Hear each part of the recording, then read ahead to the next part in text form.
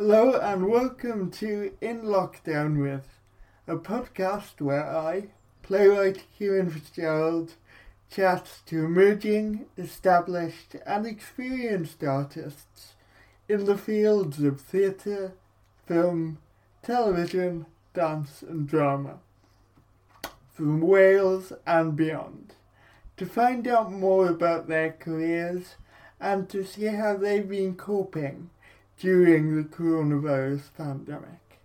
Expect laughs, gossip, and an insight into the careers of some of Wales's best-known creatives.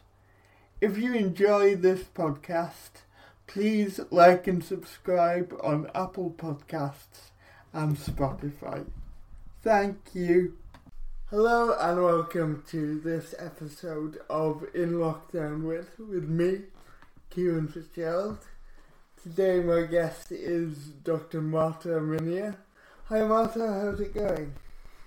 Hi Kieran, all good, thank you. How are you? Yeah, good to see you. It's been a while. So Marta taught me in uni at the University of South Wales in the first year and second year, so it's good to catch up after quite a while. How has lockdown been for you? Oh, well, lockdown generally was quite alright for me, I suppose.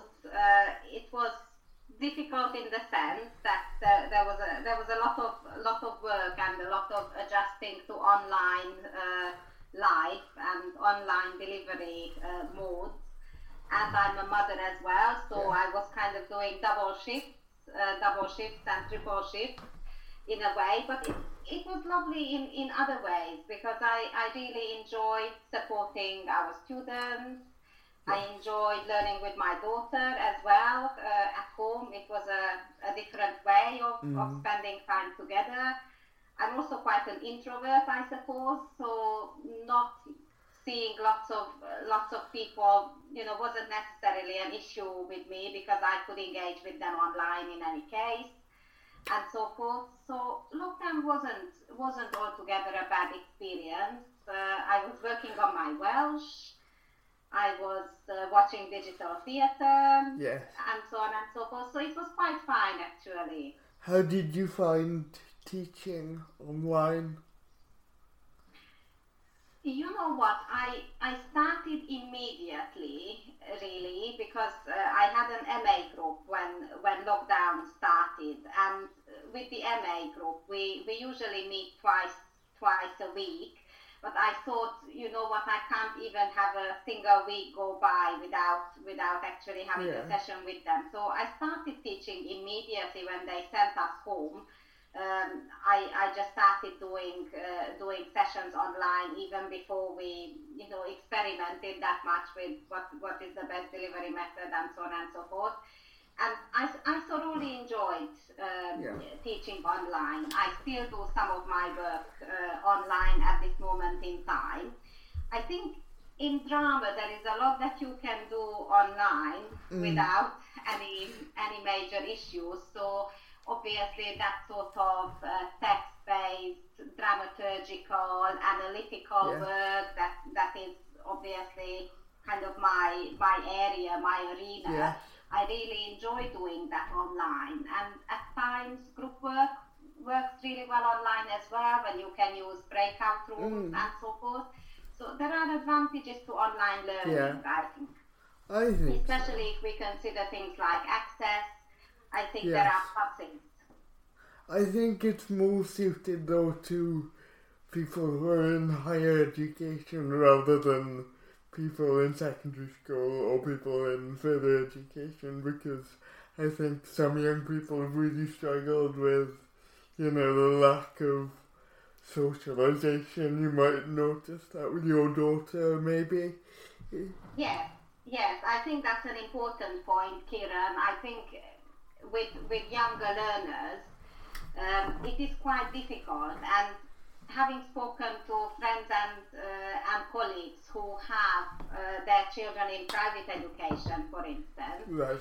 they had lots of classes delivered online. Practically all the classes every single day were delivered online. So the children got into a good routine and actually coped with online learning quite well. While I think in lots of state schools, it was at times kind of a hit and miss. Really, some sessions were delivered online with other things. Students were sent a lot of homework, and they obviously had to make sense of it with the help of the family, or the teacher sent a long PowerPoint, and then the students had to figure out what to do with a long PowerPoint, and they are quite young for that, I think, obviously, depending on the age of the child and the subject and so on and so forth. But yes, I think home learning had its own challenges, really, and different schools dealt with it in different ways. I think, there's potential there. There could be a lot of development, I think, to improve online learning. Just thinking of communities that could be taught, I don't know, from a long distance this way. Yes. You could set up, I don't know, support groups for teens who would be in different countries. They could get together, do some learning together, and so on and so forth. There's potential there. It just needs the appropriate people and initiative and maybe some funds. But there could be a lot there, I think. Definitely. So, the first question I ask everyone when they come on this podcast is, how did you first get interested in theatre and the arts?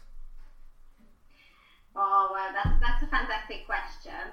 I suppose I've been quite lucky that I've been taken to the theatre a lot when I was young. I was taken to the theatre by family, by school.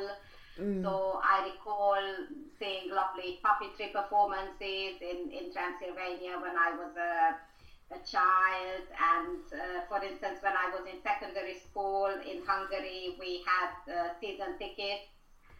And we went to see almost everything that was locally happening at the theatre. They had a good system. Students could buy season tickets, so you had kind of discounted tickets that way, and it was guaranteed for all the major shows that they were putting on. So you wouldn't really miss anything important that's happening in the local theatre. I really thoroughly enjoyed that. So in that sense, I did become interested fairly early in the theatre. I didn't know that I would have a career connected to it necessarily. I always knew I would have a career connected to the arts and humanities more broadly. That was always very, very clear to me. The fact that it became actually a theatre-focused career, that became clear considerably later, I suppose. That's something that my PhD decided somewhat, because I did my PhD in drama translation, and then obviously I was looking for work as a drama academic, and that's how that happened. And as a young person, was the theatre something that was generally accessible for people maybe on lower incomes, or was it the preserve of like the middle class in Hungary? What does that theatre ecology look like, or what did it look like at that time? You know what, I would say it was fairly accessible, to be fair, really. So theatre tickets at the time, I mean, yes, you could get highly priced tickets, but generally I think they try to make those tickets accessible. And I suppose with those theatre buildings, you would have ticket ranges depending on where you sit. So people would be able to get a ticket that they can afford. And as I said, I always try to get a season ticket, either with the class together, all of us, or when I was at university, a group of friends. We Yeah. would get together and get season tickets together. So I would say it was fairly accessible, and at times even going to a different city for theatre, Yeah. if you kind of saved up a little bit and budgeted carefully and so on and so forth, it was possible to do that really. So it wasn't necessarily kind of a class marked privilege, I think, to go to the theatre. I was perhaps lucky that way, but then also I was brought up well as a child in a socialist system, in a communist system, later in a post-socialist system. So I suppose the arts are differently funded in those countries, and certainly were very differently funded at that time. It was quite important for regional theatres to be affordable to the majority of the population, and so they were. But also, I think I was quite lucky that I had some good teachers who also cherished even making theatre in school. So we put on various performances, plays. I seem to remember A Midsummer Night's Dream and Romeo and Juliet, and we devised a dance performance in secondary school at some point about the creation myth and elements, the 4 key elements from Greek philosophy. I remember dancing the fire element in that one. So there was plenty of that in my youth, I suppose, and I'm very grateful for that. Right, let me get this right. So you are a Transylvanian Hungarian who grew up in Romania, is that correct? That is all correct. That is all correct. So I can explain how that is possible. So I am a Hungarian. That is something very, very, very clear. It's always been very clear to me. But I was born in Romania. And brought up in Romania up to the age of 12, nearly 13, when my parents decided to leave for Hungary, and then after that we lived in kind of Hungary, the mother country, so to speak. So Romania, at that time when I was born in the late 1970s, I would say had about 2.5 or 3 million ethnic Hungarians living in an ethnic minority community, and that is due to kind of very convoluted mainland Europe history, really, where often different ethnic communities live partly side by side, but partly also kind of mingling, really. And Transylvania belonged to different countries at different times. Transylvania itself is a multilingual land, really. For a long time it was part of the Austro-Hungarian monarchy, which some people call the Austro-Hungarian Empire. I don't really like that. It wasn't that much of an empire, not like the British Empire, really. So I prefer to call it the Austro-Hungarian monarchy, and the Hungarian side of that, the Hungarian kingdom. And Hungary, because it was on the Austro-Hungarian monarchy was on the losing side in the First World War, as we know. At the end of the First World War, in the peace treaties, Hungary lost an enormous amount of its territories and population. So those territories that Hungary lost kind of as a punitive measure, really, they went to different countries that surround Hungary, including Romania. So Transylvania went to Romania. Obviously, Transylvania itself was multilingual already at that time, and it is multilingual now. But there were lots of Hungarians there, lots of Hungarian speakers there, as well as obviously other ethnicities, other languages spoken. So basically, that just kind of got confirmed at the end of the Second World War. There was sort of a very short interim period where some of Transylvania went back to Hungary in between times during the Second World War. But essentially, Transylvania has been part of Romania since then. However, that is not to say that those Hungarians have lost their language or Right. have lost their identity. They are still Hungarians. It's just they live in Romania. So how did it feel to be an ethnic minority? Did you feel like an ethnic minority? Yes, very much so. Very much so. It did feel like being an ethnic minority because, well, even though in the community where I grew up, the town and the villages where family lived were predominantly Hungarian speaking, you would still sense that all the official powers are, speaking the dominant language of the country, or in school you are expected to study the official language of the country. If you switch on the television, it's in a different language, and so on and so forth. So you very much felt like you were an ethnic minority, and you also had to be careful because there was a dictatorship going on, Nicolae Ceausescu's dictatorship, which was not kind towards ethnic minorities at all. So you always had to be careful what to say, what you can say and do in front of other people, so that your parents don't get pulled in by the secret services and, sent to a labor camp or something. So in that sense, I suppose I was always quite a precocious child. Really, I always had to have a white head on.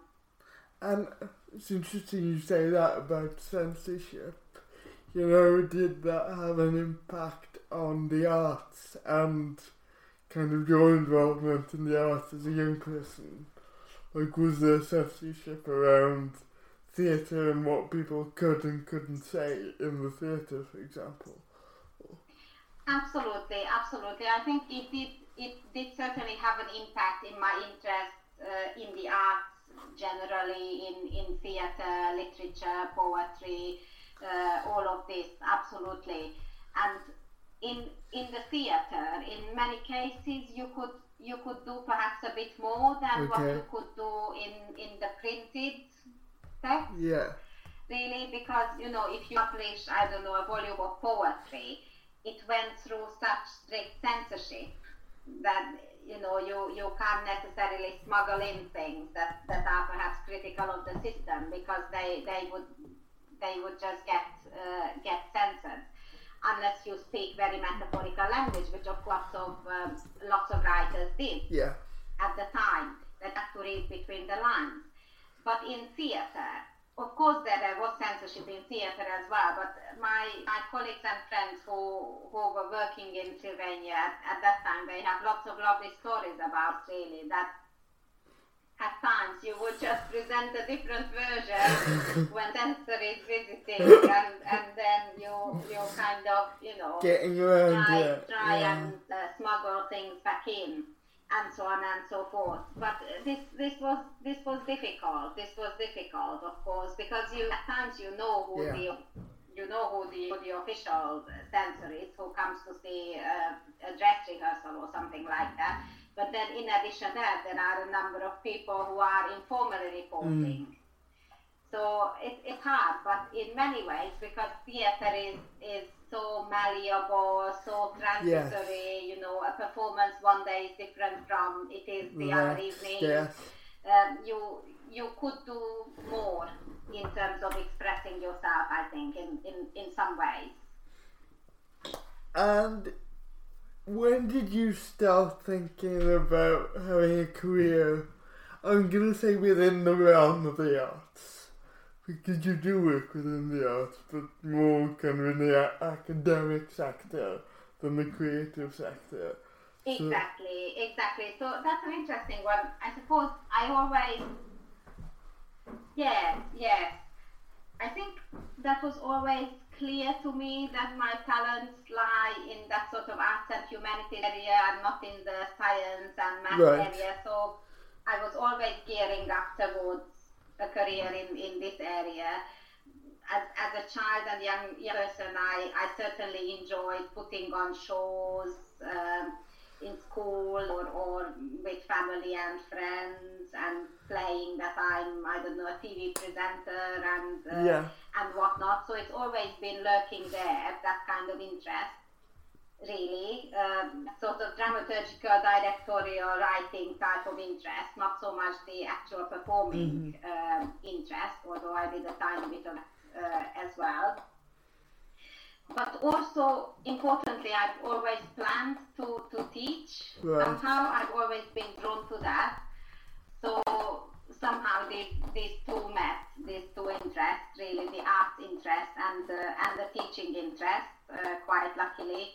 And yeah, I've become a drama lecturer, a drama academic. But I think it was quite early that I started planning for that. I always saw myself as a teacher, and it just took a little while to clarify what exactly I will be teaching, really. But as I said, it was the PhD that determined things. So I did my degree, kind of a 5-year degree, BA and MA together, and teaching certificate together. That's how I was in Hungary at the time. Right. I did that in Hungarian and English.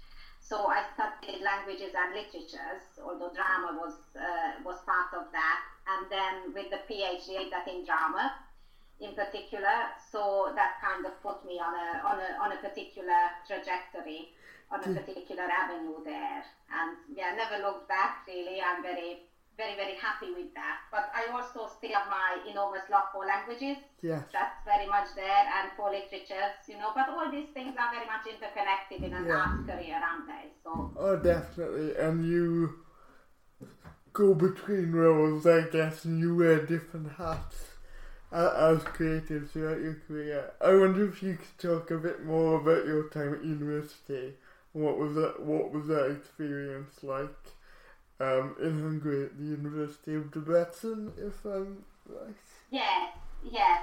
So I went to the University of Debrecen, which is in the eastern part of Hungary. It's an excellent university.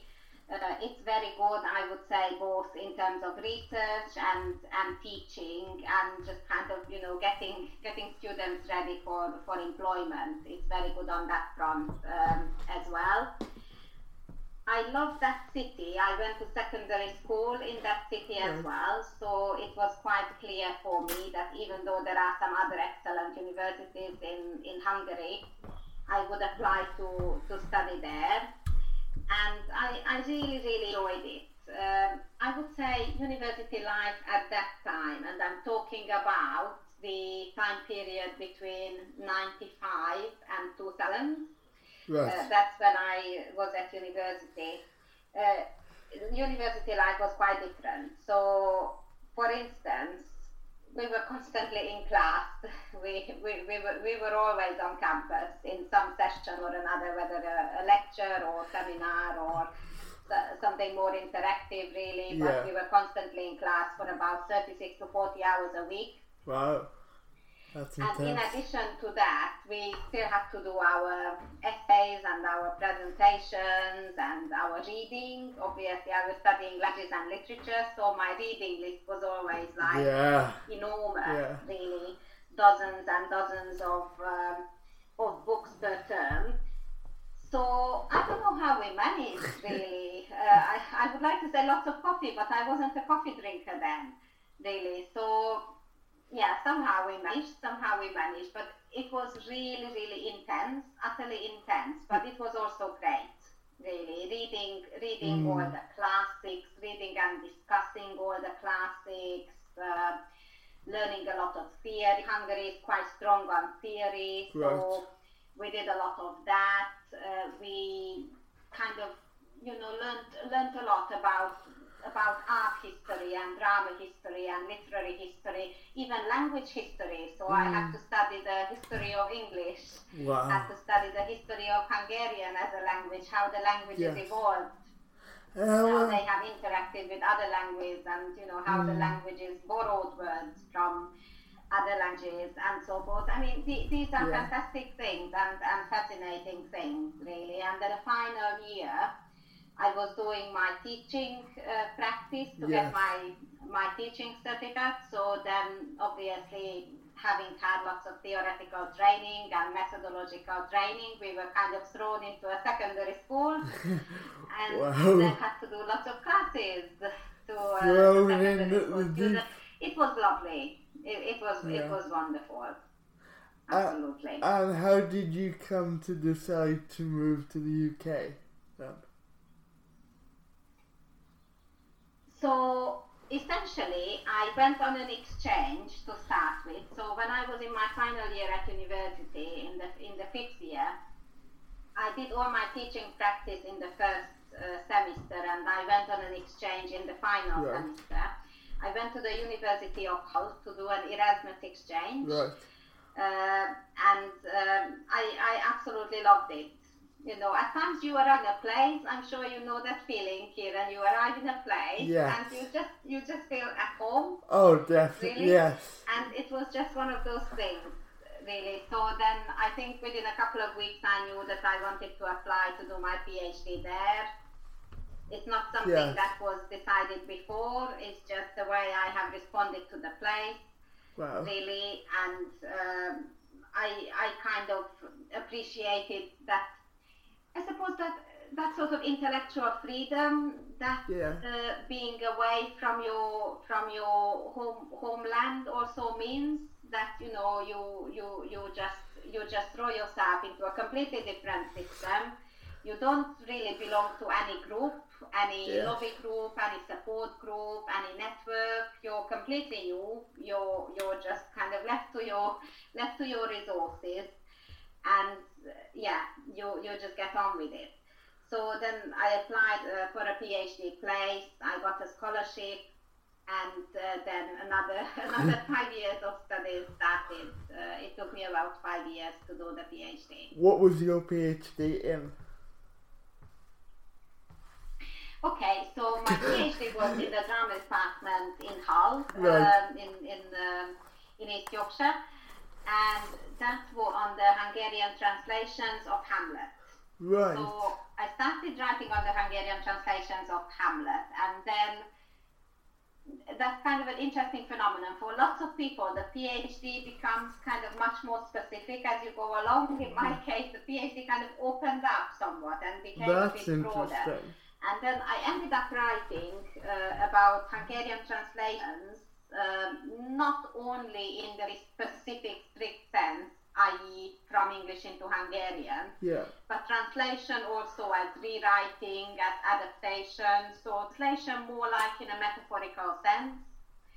So Yeah. I ended up also writing about contemporary plays that rewrite Hamlet, contemporary and not so contemporary poetry that uses motifs and quotations Yes. from Hamlet.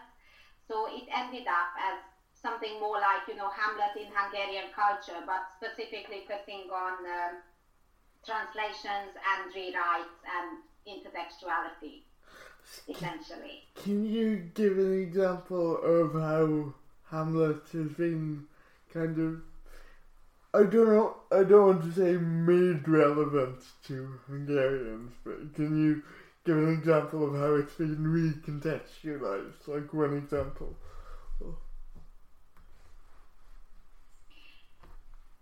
Yes, certainly. So there are many examples of Hamlet being recontextualized. So this is something very interesting. I would love to write a monograph, for instance, about the Hungarian plays that rewrite Hamlet. So, for instance, there's one about, actually I think more than one, but I'm thinking of one in particular about Horatio. And then the whole play is centering on Horatio as somebody who has been given the mandate to tell the story again and to keep the story alive, and how important that is to be a witness to the times. Yeah. And, you know, be able to pass on to the next generation what has happened and help them make sense of it, and so on and so forth. So, you know, this is one example, really. But there are others. There are actually several Hungarian plays that rewrite Hamlet in some way or another. And also there are novels. There is a novel, for instance, set in the late 1920s, around the time of the global financial crisis, and then looks at the global financial crisis through the lens of Hamlet. Yeah. A very interesting one. There's another one which is called Professor Hamlet, Hamlet Tanár úr, which is again looking at that sort of introverted, pondering, yes. Lonely kind of eye-tower individual as Hamlet, and looking at the main character in that novel through the lens. Yes. So there's lots there, really, really exciting stuff, including some poetry from Transylvania during Ceausescu's dictatorship, wow. which uses Hamlet, uses Yorick, yes. of course, the fool who finds a way to say the truth, and so forth. So there's a lot there. And I'm going to move on slightly. What do you think is the relationship between academia and the arts? And do you feel that artists undervalue the academic side of the arts sometimes? That's a good question. You know what? I think in our age it is very important for the art sector and academia to collaborate. I think we live at a time when very often we encounter the challenge that we need to justify the value of the art, yeah. which I think should be rather obvious. We both work in this area and we fully appreciate the value of the art, really. But there are times when we are kind of pushed to justify what we bring to society, and I think arts education, arts academia, and the actual art sector should join forces. I think in this current climate as much as possible. Yeah. And make sure that it is quite visible, you know, what we bring to the table. That it's not just STEM, although I have massive respect for STEM subjects. Yeah. I mean, look at how they are helping us with COVID and everything. Massive respect for them, but it's not only them really that improve the quality of life. Really, so I think that there's got to be more, but at times it is difficult. I think obviously the education sector and art sector have their own ways of working, have their own agendas, have their own priorities, and so on and so forth. But I think there are more and more projects when there is genuine collaboration. So, for instance, I mean, this is something students by research with me. Martin, you're breaking up a little bit. The great initiative, for instance, that the Royal Court has done, collaborating with examples at what texts, what styles, genres, approaches, drama teachers are teaching, and people taking GCSE and A-level in drama are expected to have such initiatives where the art sector or theatre sector and the education sector kind of come together and think together and find ways to collaborate.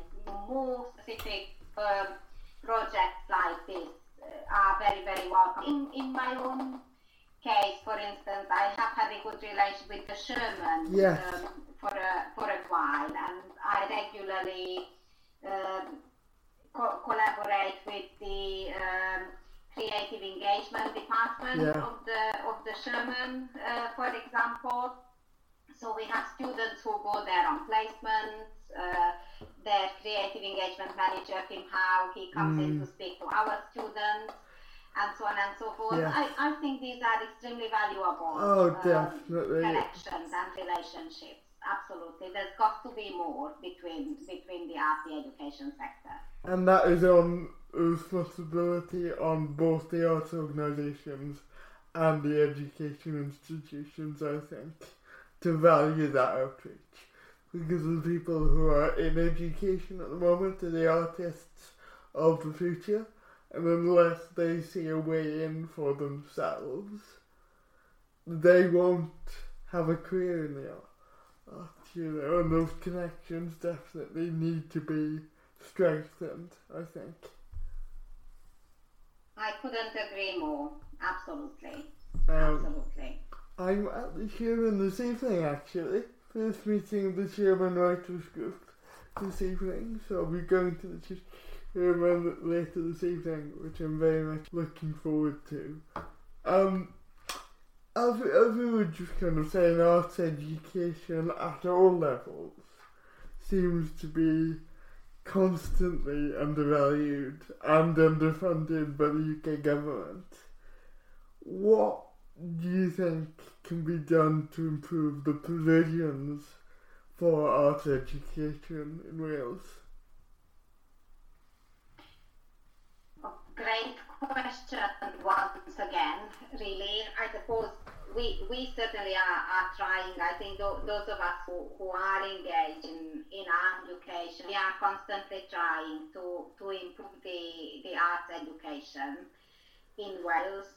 I think partly through those connections with the Arts Centre, the Arts Centre, the theatre sector, media sector, whatever is relevant to a particular student group or course, making sure as well that the student understands, what the sector is like, not just how competitive the sector is, which is something we all know in principle, but also actually getting to know the sector in good depth.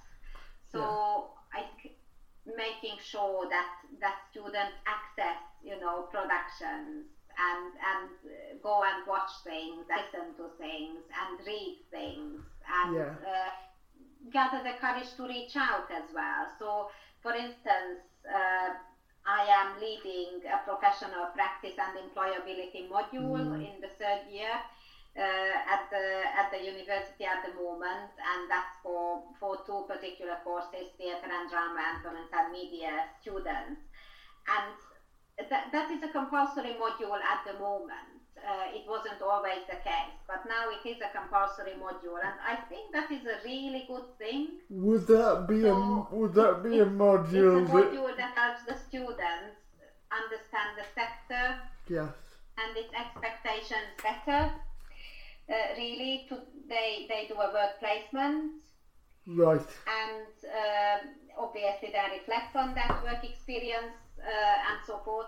So I think it is important to make arts education sort of more employability driven, really. But at the same time, especially as someone who's coming from a country that focuses on that so traditional encyclopedic sense of knowledge, I also think that a solid subject knowledge is really, really important, isn't it? And I think that is something that we kind of had at the heart of the script writing provision as well, studying with us. I think so. The solid subject knowledge is quite crucial, isn't it? Don't you agree? I think so, because there was a good balance between creative modules and theoretical modules, which really made us as students understand things like the history of drama, the canon, the work that was already out there, notable writers, practitioners whose work we could read or go and see, and also crucially a knowledge of the sector in Wales. So while it was never going to be a course which offered direct automatic employability after graduation, for me at least, it gave me a knowledge of the industry in Wales to put me in a position where after graduation I knew who to go to. I knew where I could send my work, and I was already making those connections while I was at university. So we had those professional practice sessions where we would have visiting practitioners from the industry in Wales. And that was really valuable because making connections with them really helped me after I graduated to just get that foot in the door in the industry, which is all you need, I think, at the very beginning. Wouldn't you agree? Absolutely. I think that is very, very important so that our students feel that they are gradually initiated into that sector as part of their education, that we do have those workshops, we do have those master classes, guest lecturers, and so on and so forth, those sort of briefs which are kind of industry simulated briefs in tasks. I think that's crucial. And getting to know what's out there, you know, what the key organizations are, how you approach them, and so on and so forth, how you get funding, all these things. I think they are very, very important these days, absolutely. As well as that sort of solid subject knowledge that we have been talking about. One, not a criticism, but one thing it didn't really help me with was an understanding of how the Arts Council worked, or how to apply for funding. And I think that was a shortfall of the course I did. I didn't really understand the process of applying for Arts Council funding, which is so important. And that, I think, is something that arts training university courses should be providing, which I didn't feel I received necessarily. No, I take your point on that, absolutely, and that is one reason why this module at the moment is compulsory, the professional practice module, so we can talk about being a freelancer more. There's room for that, really. I agree with you, it's important to cover these things, and even if it's not covered fully, at least to flag up in, just even in big brush strokes, how something like that works. Yeah, I agree, and that's one reason why we always try to improve the provision, absolutely, and make it more kind of lifelike and employability focused, very much so. Definitely. So I want to talk a bit more about your book, about translations of Hamlet, which you've been editing. What have you found interesting during the process of editing these books? And what has come up particularly that has interested you? Excellent. So I have been editing this book on translations of Hamlet into various languages for several years now.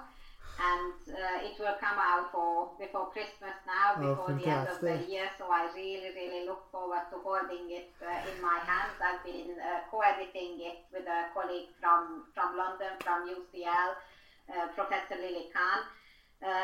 So it's a project that is close to my heart.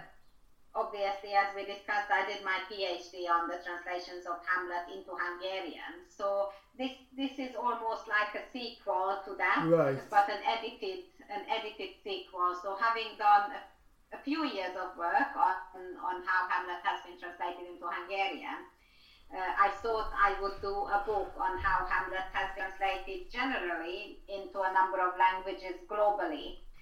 And thankfully, lots of people expressed an interest in writing a chapter. Right. So we do cover, I'm just trying to think now, at least 13 or 15 culturally.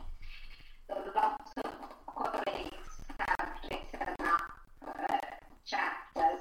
Partly we have various linguistic aspects covered, how the play has been translated and where and why into various languages.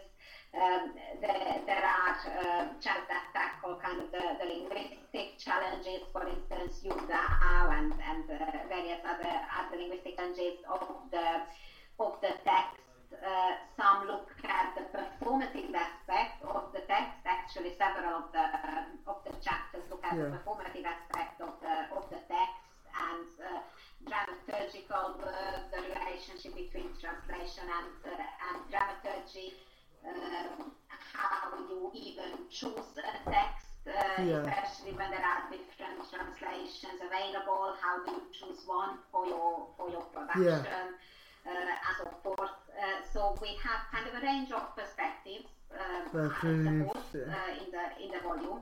I mean, to me, what really matters in this project, and that was the main reason why I wanted to do it, I suppose, is the use of Hamlet in culture, almost like a litmus test, like in chemistry. We used to do the litmus test. It's a very interesting text. Signals so many things about the culture. Yes. Really, so almost like, you immerse it like a sponge in some substance, and it soaks up so many interesting things. So that's one thing I really appreciate about Hamlet, that it shows so much about the cultures that it appears in, that it interacts with. It can be used as a mirror to particular cultures, because very often in various cultural contexts, people started translating Shakespeare kind of as a sign of showing the maturity of that culture, showing that particular language is complex enough to express, such an excellent international writer as Shakespeare. So the translation of Shakespeare was often kind of a marker of excellence for a language, for a particular culture. Okay. That, as in previous times, say in the medieval and Renaissance times, showed that the language would hold the Bible translation, for instance. In Enlightened era, in modern times, that sort of test of the language was often Shakespeare. Yes.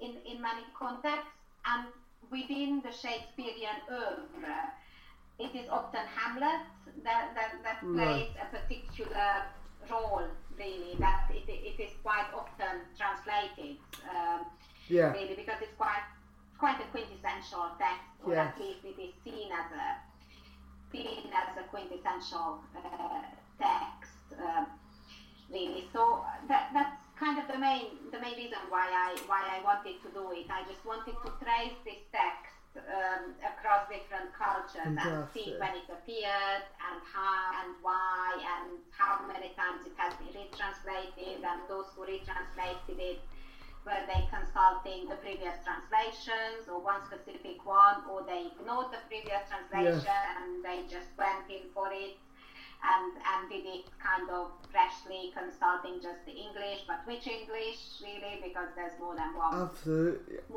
text, obviously, that stayed with us from the early modern time. So it's just a fascinating subject, really, and I'm glad we've been able to do the book, which will be out soon with Legenda, a nice academic publisher, humanities publisher in particular. When will it be available? Well, it should be available by I imagine it can be ordered online, although I guess some bookshops will hopefully have it as well.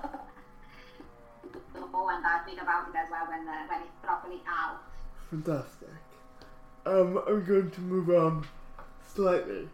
So you are a trustee for Taking Flight, to a company, obviously, we're very close to our heart, and the Sherman Theatre.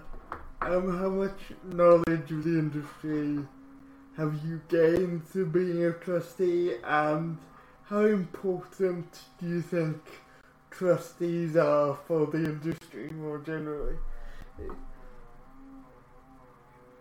So I have been a trustee for Taking Flight Theatre, and then later for the Sherman Theatre during lockdown, as it happened really. But it's something I am thinking of for a while really, and I answered their call at the time. I think, especially as a drama academic, it's a very helpful thing to be a trustee.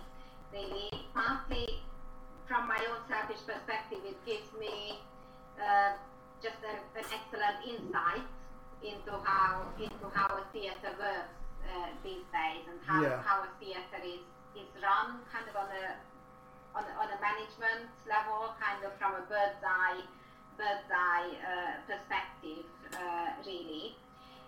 And I suppose for the theatres, it is important to have a dedicated board of trustees, board of directors, because as they are registered as charities, lots of theatres in the UK, they need to have a very proactive board of directors who will just kind of, rather than bossing about and interfering in little matters, they more oversee the working of the theatre and make sure that these theatres kind of live up to their own mission statements, their own pronounced visions and principles.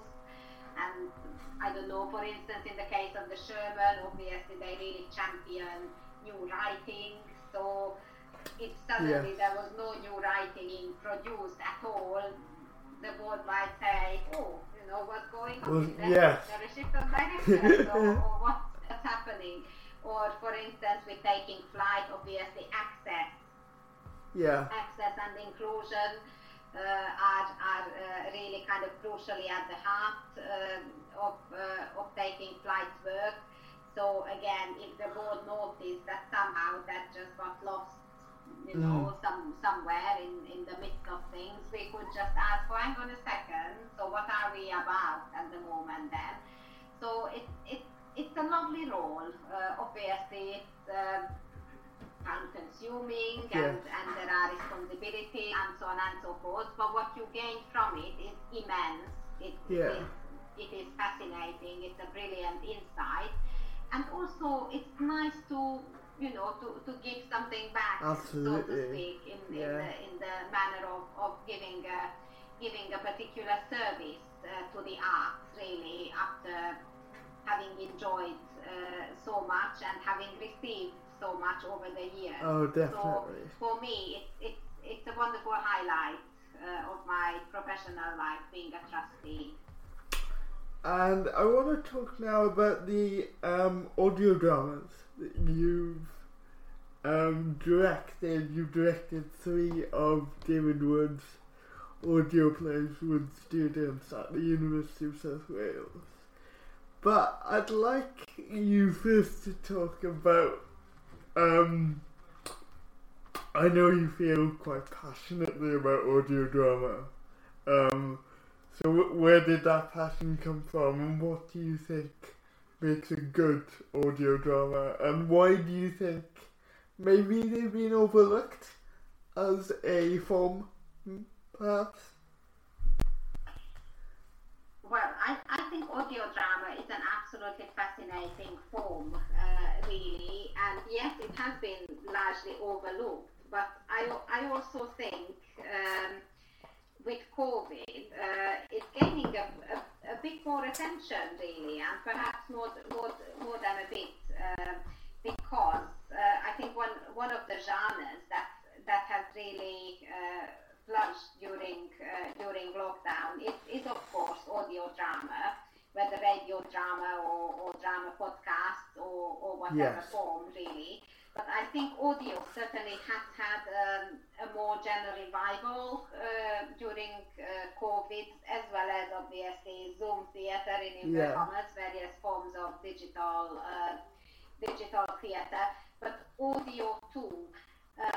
I think in Britain as well, we are really quite privileged that there is excellent radio drama out there, and we don't have to do much. We just obviously look at the more recent, BBC busy radio drama productions, I think there is a fantastic, really, really rich range of work there.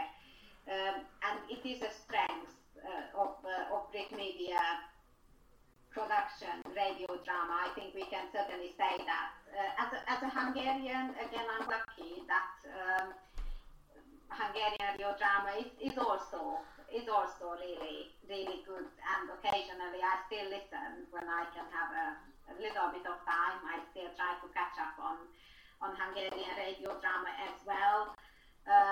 I used to listen as a child to the Hungarian equivalent of the Archers, kind of resident Hungarian radio soap. Sadly, it no longer exists, but it went for several decades. It was the Szabó Család, the Szabó family. Right. And I do have fond memories of listening to that with my grandma. But yes, I suppose radio drama has kind of accompanied me throughout my life, really.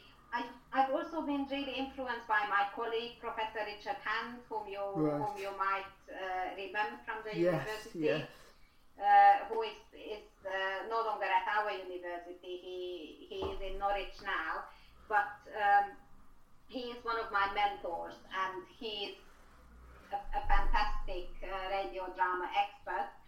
So I have been quite influenced by his work, both creative work and academic writing about radio. So I always really wanted to do a radio drama festival with the students. And I have been module leader for a particular second year theatre festival module. I'm not teaching it at the moment, but last year I was. And I thought, with lockdown and everything, this might be the right moment actually to produce the radio drama festival. Had you? I kind of combined two passions, two interests of mine. I've always really appreciated children's theatre. Yeah. And I thought, why not do an audio drama festival that is actually for children in particular. And David Wood, who is obviously a fantastic, really, really prolific, inspirational children's playwright, among other things. He's done work for adults as well, and he's acted, directed, and so forth. He has a brilliant back plays, and I selected with the help of colleagues, 3, which are about the environment. So they are all kind of ecological plays, which we could all relate to, because it wasn't just me working on this. I was kind of artistic directing the festival, but my colleagues who were directing the actual plays were Ian Staples, who directed The Selfish Shellfish, lovely title, and Win Mason directed Save the Human, and Sarah Moore Williams directed The Seesaw Tree. These plays by David were not written for radio, so let's be clear about that. So David and his agency very kindly agreed that we do this for an audio audience. So what was obviously just kind of needed to direct these plays. My colleagues were directing these plays in such a way that they functioned for a listening audience rather than spectators in the theatre. Did you have to do? We really benefited from David's advice. He came to see the students. We produced the whole festival online, which was quite a challenge, but actually we managed to record everything online, edit everything online, do the rehearsals online. Oh, wow. So it was actually quite an eye-opener in terms of what can be achieved in the online working modality, really, and we have learned a lot from it. It was a really, really exciting creative process. And adapting these plays that were stage plays for audio, what were the challenges of that? Well, there were obviously lots lots of challenges in terms of being always clear about character. So a lot of work had to be done on character. Yeah. They had a voice coach coming in, a very experienced voice coach, John Mills, was working with the students on finding that very specific character through their voices, really, because you couldn't do the usual things you can visually do on stage. Everything had to be communicated with voice and sound. Okay, maybe occasionally with some narration, depending on the play, really. But they were quite dialogue-oriented pieces. So a lot of work was done on character. A lot of work was done on kind of the really appropriate sound effects and musical accompaniment. So there were students dedicated to creating sound effects for all of the productions, creating or finding sound effects that are not copyrighted, that are free to use. So we had again a masterclass on that from Steve Johnson, my Radio Cura colleague, who is fantastic in that field, in that area. So yeah, there was a lot of work around this, really, character, sound effects.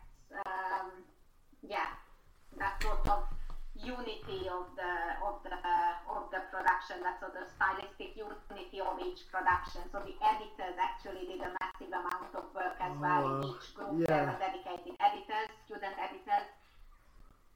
And had they done much of that before? Was this a new thing for the students as well, I suppose?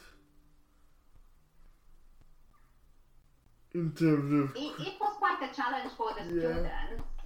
Certainly some of them did editing before, some very much put themselves forward for editing. For others it was more of a kind of a deep water experience, really. We also did a lot on the education side, so talking about bringing the art sector and the education together. Our education provision for the festival was actually quite important. So we produced a range of study materials, study packs, learning packs for each of the plays, and we send them out to schools.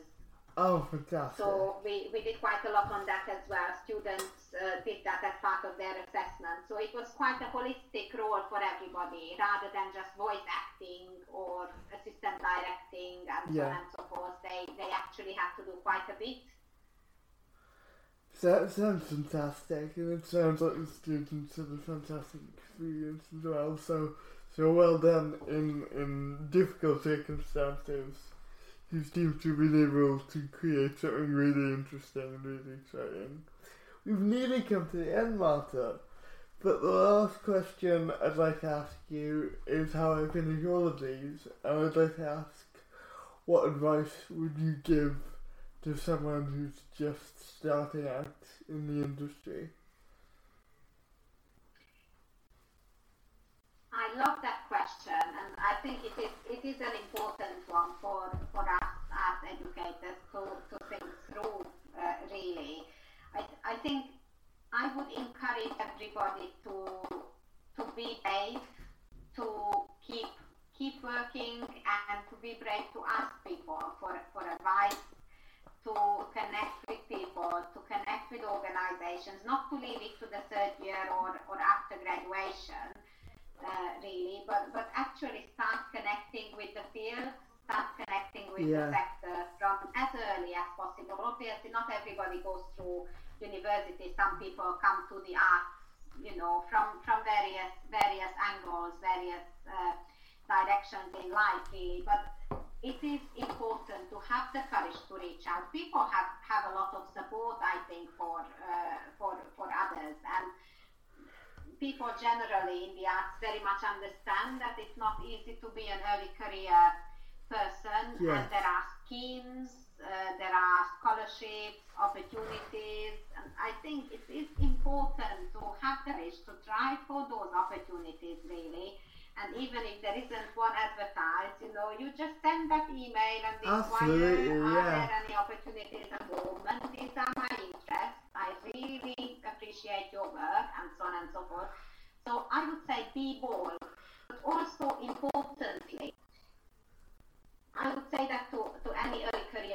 garden, you can only create excellent work if you do yourself watch and read and listen to a lot of work. You need to be inspired constantly. So you have to follow what's going on. You have to keep reading, watching, listening, discussing with others, really. So knowing the field, knowing the subject really, really well, and these are things that don't necessarily cost money, because there are so many plays that you can access online for free, or even, clips of productions and so on and so forth. Not everything is sort of, related to people's financial status and so on. So keep soaking up what's out there and keep connecting. Thank you so much, Marta. It's been brilliant talking to you. Thank you for your time. That's about it for this episode of In Lockdown With. But on the next episode, I think I'll be talking to Gareth John Bale, who is an actor who appeared recently in Grav, which was originally a play by Owen Thomas, but was then adapted to a TV film which was recently shown on F4C in Welsh. But for now, it's goodbye from me and bye from Marta.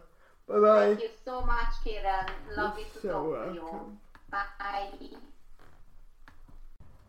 Thank you for listening to this episode of In Lockdown With. The podcast is written, produced, and curated by me, Kieran Fitzgerald. Thank you to all my guests for taking the time to appear on the show. If you enjoyed this episode of In Lockdown With, please consider liking or subscribing on Apple Podcasts or Spotify. And I'll see you next time for another interview.